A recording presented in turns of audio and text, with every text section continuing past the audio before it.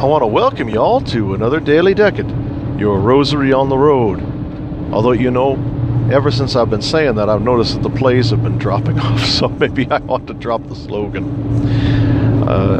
I don't know what I'd have to come up with a different one. I've been borrowing all my other slogans, but, you know, it's part of when you do a religious broadcast like this, inevitably you have to borrow them because Christianity lives entirely on these sorts of spiritual and theological memes, and within it you keep repeating those to try to remind people of them and bring them around to where they need to be. Sometimes it works and sometimes it doesn't work so well, but you keep going at it, and that's what all of us are here to do. But I don't want to do a sermon before I do the prayers, and I'll hang on to do our reflection afterwards. And I say sermon, I don't do sermons. I'm not authorized to teach by the church. Laymen are not authorized. We are not authoritative teachers.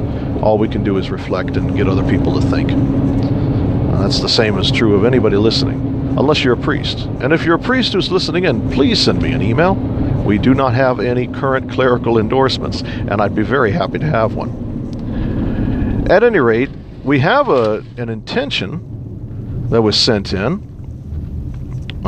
This one from James. He did not tell me not to mention his name, so I'm going to operate on the basis that I am allowed to say his name. And James, his Christian name anyway, is not going to be revealing anybody's identity. I'm not going to share his email address or anything like that. But James had a very unfortunate experience, and he had lost a child to abortion, and that terrible, terrible crime has marred the woman's soul who is responsible for it. It has deprived a child of the beatific vision, and it has left a deep mark on this man's life. And I want to pray, all of us to pray for them, and I want all of us also to pray for his specific intention, which is for all of the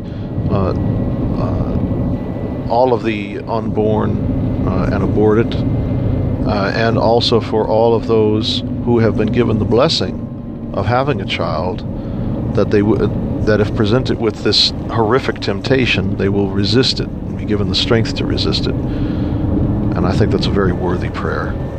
And if you have any other prayers, this is a somber and heavy subject, but all intentions need not be so. If you have any intentions at all, any prayer requests, from the very smallest thing to the very greatest thing, send in your intentions to dailydecadrequests@protonmail.com. That's decade, D-E-C-A-D-E, requests in the plural at protonmail.com.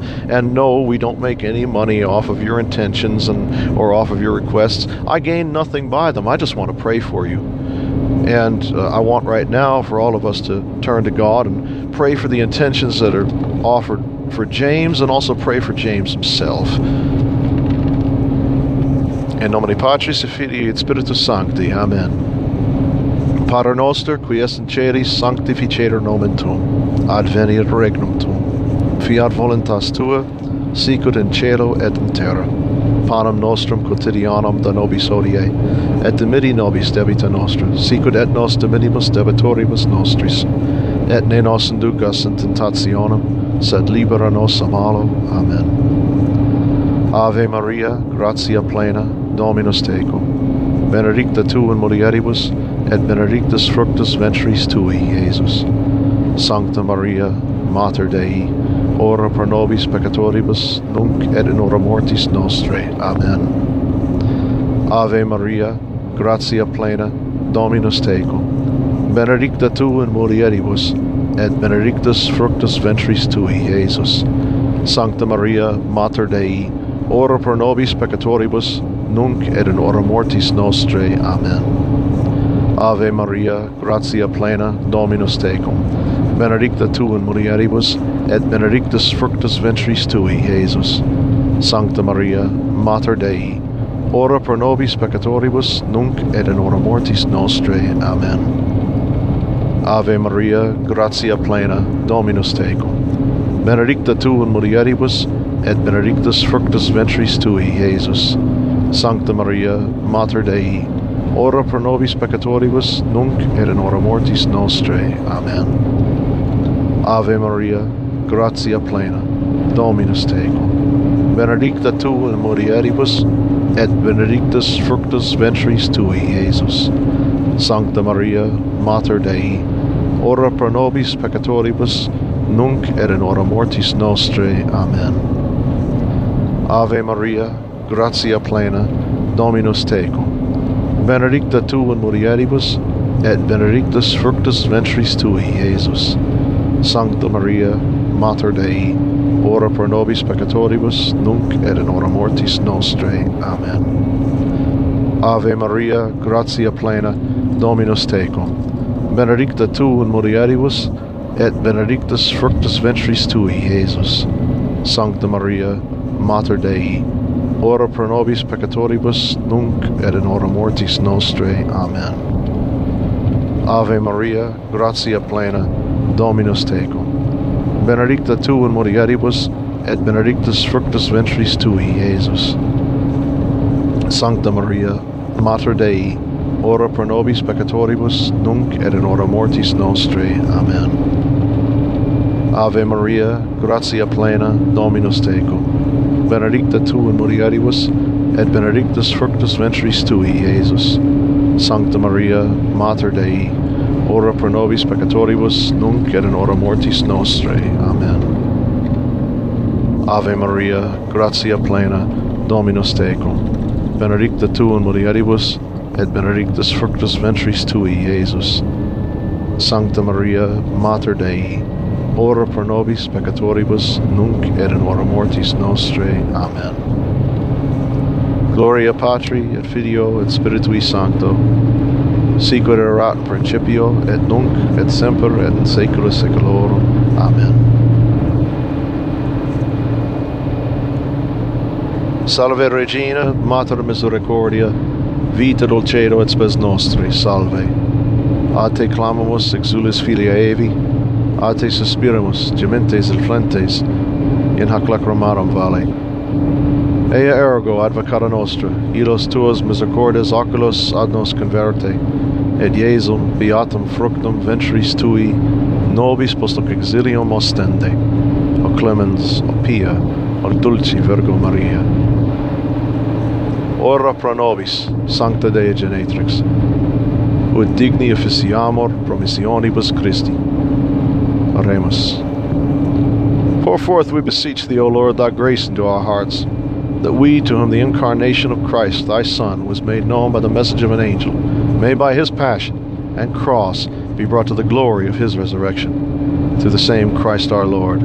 Amen.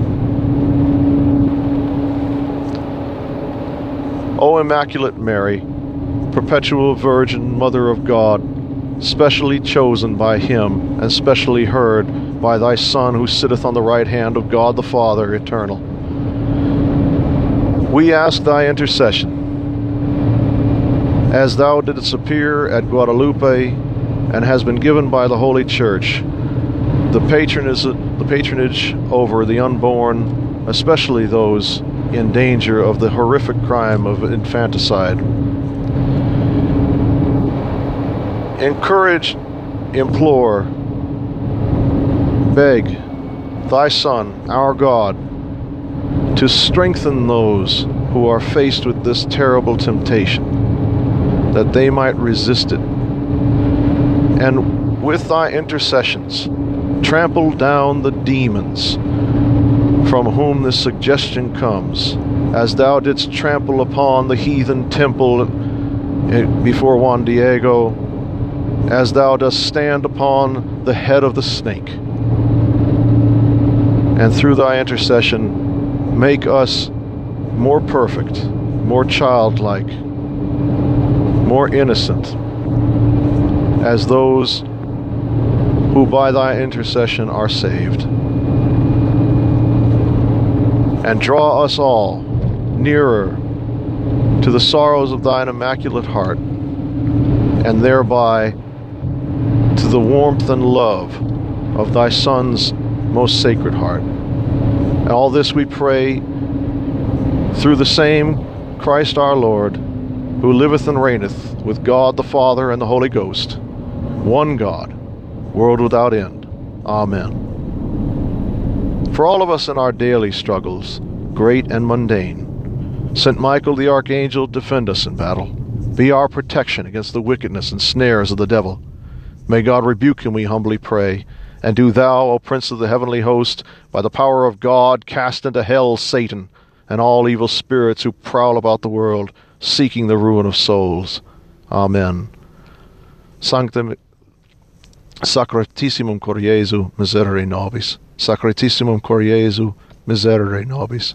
Sacratissimum Cor Jesu, adveniat regnum tuum. In nomine Patris et Filii et Spiritus Sancti. Amen. For those of you who are unaware, the devotion to Our Lady of Guadalupe, who was made the patroness of the Americas in the 1880s when the visions were finally made officially endorsed by the church. They were papally recognized. That's something that most people don't realize.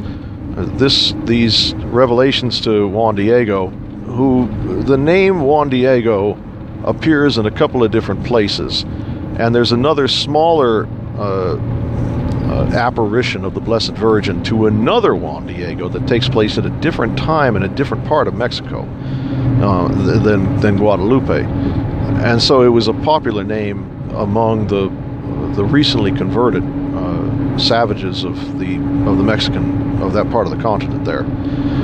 And there's a couple of different things that you may or may not know. One is that, of course, the place where Our Lady of Guadalupe appeared was formerly the site of a heathen temple where human sacrifice took place.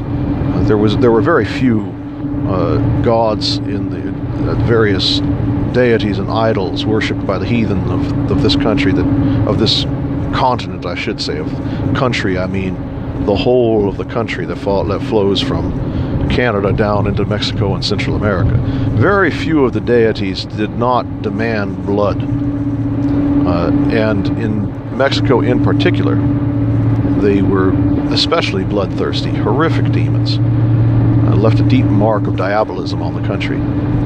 And the Blessed Virgin Mary, in her appearance at Guadalupe, was trampling upon the site of a heathen temple that had been destroyed and asking that it be replaced with a temple dedicated to the one true God, whose handmaiden she is.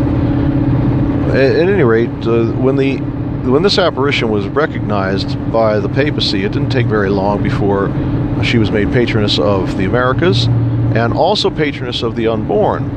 And Bishop Fulton Sheen began a campaign against infanticide, wherein one adopted an unborn child, any unborn child, and who had been victim of this terrible practice, and pray for them,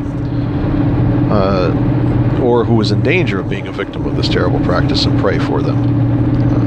And the prayer is to Our Lady of Guadalupe. They have prayer cards dedicated to this end. I actually have a copy, but there are a few of them out there, and you should be able to find them online. You know what I ought to do is I ought to look them up and put the link in the notes that I publish on Telegram and on Gab and on Exodus Americanus, where we're syndicated, so that you can go and find these. I'll see if I can find them. When I initially post the broadcast this evening, I won't have them on there. I know that I won't, because I don't have time to do that. But I'll take this weekend, and on Sunday, when I have more extensive access to the internet, I'll go and find these things so that I can put the link in there and you can go back and check on it. And if I don't, then I'll put them on the show notes, on the broadcast notes on Monday. It's a truly horrific thing. I don't think there's too much really more that needs to be said about it. It's a heathen practice, it's a diabolical practice, and anyone who engages in it engages ultimately in demon worship, whether they intend to or not. And so it's something that, on the one hand, I suppose you could say that there's some victimhood on the part of the woman, but for the most part, anyone who engages in demon worship and murder is really only a victim in according to our modern sensibilities, where we seek to punish victims and save the criminal. And we view the criminal as a victim of society. They've been pressured into things. To a certain degree, the devil makes us sin. But ultimately, the culpability when we stand before the divine judgment seat is always ours.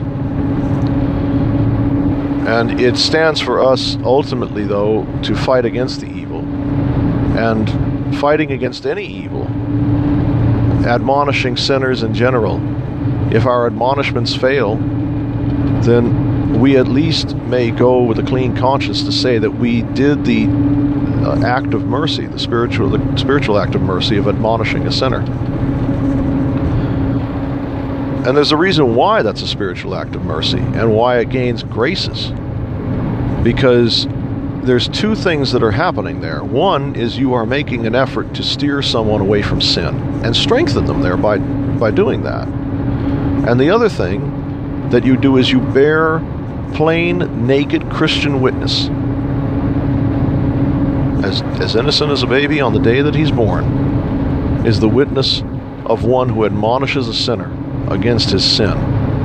Even if it enrages the sinner, even if it drives him to anger, even if it destroys a friendship. Because who can count a human friendship against the friendship of Christ? Admonishing the sinner, guiding them in the right path, is service to God. Now, we know, cast not thy pearls before swine, and give not that which is holy unto dogs. Obviously, you use prudence in all things that you do. But if an admonition to avoid sin fails, we should never bear that as a sin, but rather as an act that we offer to Christ and gain the graces thereby. Offer all of your works of charity to the heart from which all charity flows, which is the Sacred Heart of Jesus.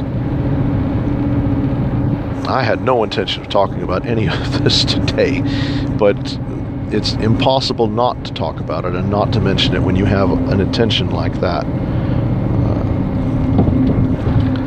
But I would encourage you all to pray to Our Lady of Guadalupe and to the Immaculate Heart of Mary, the Sorrowful Heart of Mary, the Sacred Heart of Jesus, against this terrible activity, this terrible sin that seems to have gripped our society so firmly.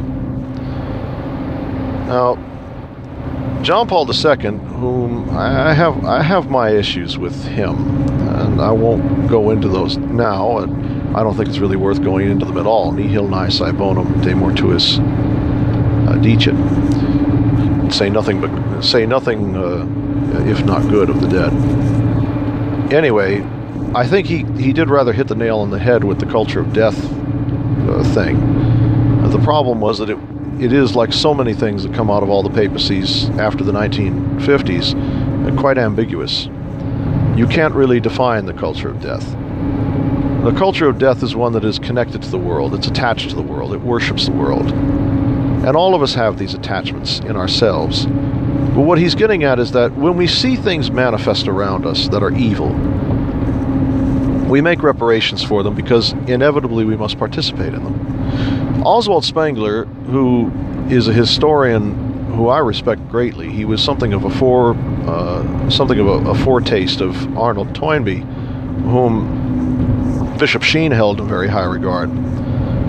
He wrote that the age itself has become vulgar, and the vast majority of people have no idea the extent to which they are tainted. And he's right. The vulgarity of our time, which is to say the ignobility, not the commonness. The vulgar means two things. It means of the common mass, and it also means something removed from nobility as a moral state. You can be morally noble. We live in an incredibly morally ignoble world. And part of that is because of how obsessed everyone has become with worldly things, material. material well-being. Charity no longer means the love of God. It now means giving money to somebody so they can buy something that they want, or something that they need, but more often than not something that they want. Charity is something that makes us feel better. It's not something that glorifies God. In the days of the old missions, the charity was so called because you brought goods to people as a means to show them what a Christian does and what they could expect from a Christian. And this has been true throughout the entire history of the church. Christians have always cared for plague victims. They've done acts of charity. Acts of charity, that's important. It's actually actions, doing, not just dropping money in the till, but actually going out and doing, visiting the imprisoned, feeding the hungry, clothing the naked. Those sorts of things are acts of charity because they manifest love of God, but they should be done for love of God. And we've lost that. Our actions no longer reflect a love of God. We don't help our fellow man because he's in the image of God, because we love God above all things. Now we help our fellow man because of some ambiguous humanitarian ideology, a creed that is not Christian, that views him to be like us. The golden rule, the so-called golden rule, which is nonsense. The golden rule is not love, do unto others as they would do unto you. That's nothing golden about that. That's clay. We're all clay. That's a clay rule. The golden rule is thou shalt love the Lord thy God with all thy heart, with all thy strength, with all thy mind, and with all thy soul, all thy spirit, all thy everything. That's the golden rule. And there's only one faith that teaches it. And that's the faith that was born in the blood that was shed on the cross.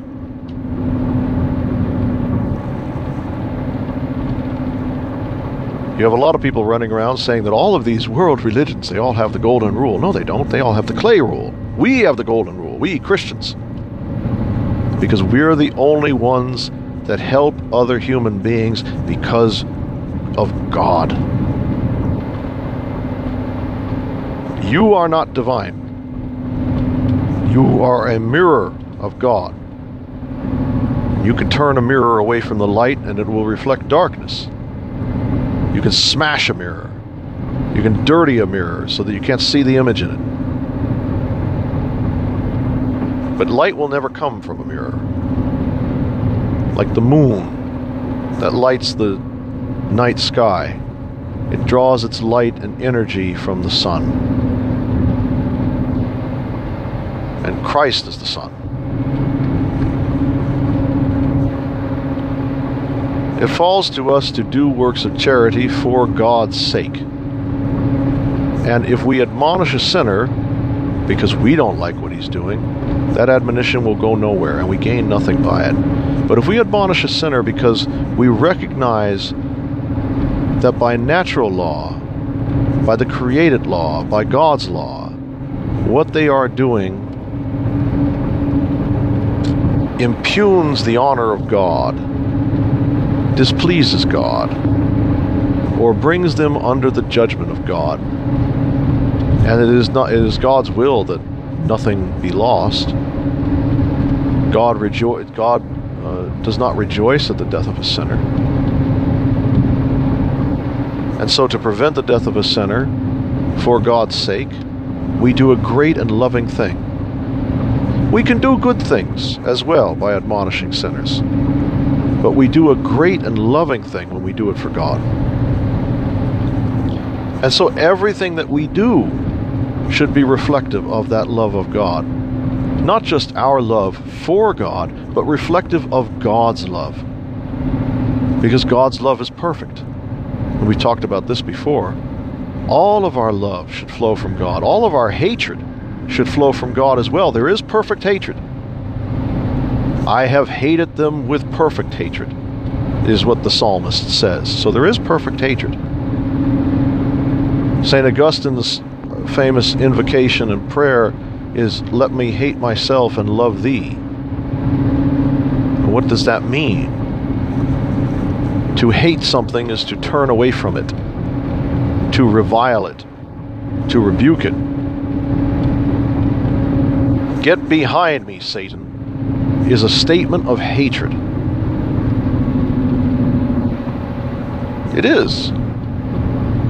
It is the rejection of that which is not to us. And that which is not to God is evil. Evil is the absence of God. That's what St. Augustine tells us. And when we hate our nothing and love God's everything, we become who we are, which is sons, creatures of God, given the power to become sons of God. So that's what St. John says in his Gospel. And it is by these acts of charity, by admonishments, by bearing the witness of Christ, that we draw nearer to God's everything and turn away from our nothing.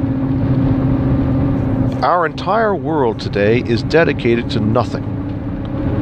We are truly a nihilist society because we are obsessed with our nothing, and we want nothing at all to do with God's everything. And so it falls to us to bear the witness and bring God's everything into the world around us. The Eucharist contains the whole of Christ's body. That's the teaching of the Church. The whole of Christ is contained therein. Every crumb has the whole of Christ within it. It is the whole of Christ. Not that it doesn't have it within it. It is the whole of Christ. I almost just committed a Eucharistic heresy. It is the whole of Christ, no matter how small, how microscopic. And we can be like that. We can be like the Eucharist. We can't be the Eucharist. That's also heresy. But we can be like the Eucharist.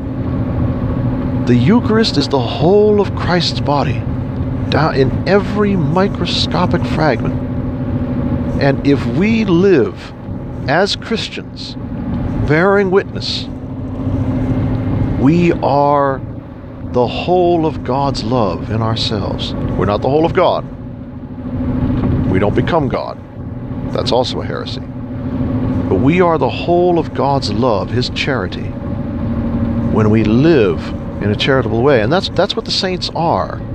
That's why they're gifted the blessing of the beatific vision. That's why they have the perfect happiness of heaven. Because they have turned away from their nothing and turned to God's everything. And like mirrors, cleaned and shined in bright, untarnished silver, they reflect the light of God perfectly. They are not the light, but they bear witness to that light. The light which lighteth every man that cometh into the world. And my prayer today is that all of us, throughout this Lent, will have an opportunity and take an opportunity to polish ourselves through our sacrifices, that we might be worthy mirrors reflecting the light and the love of God. In the name of the Father, and of the Son, and of the Holy Ghost. Amen.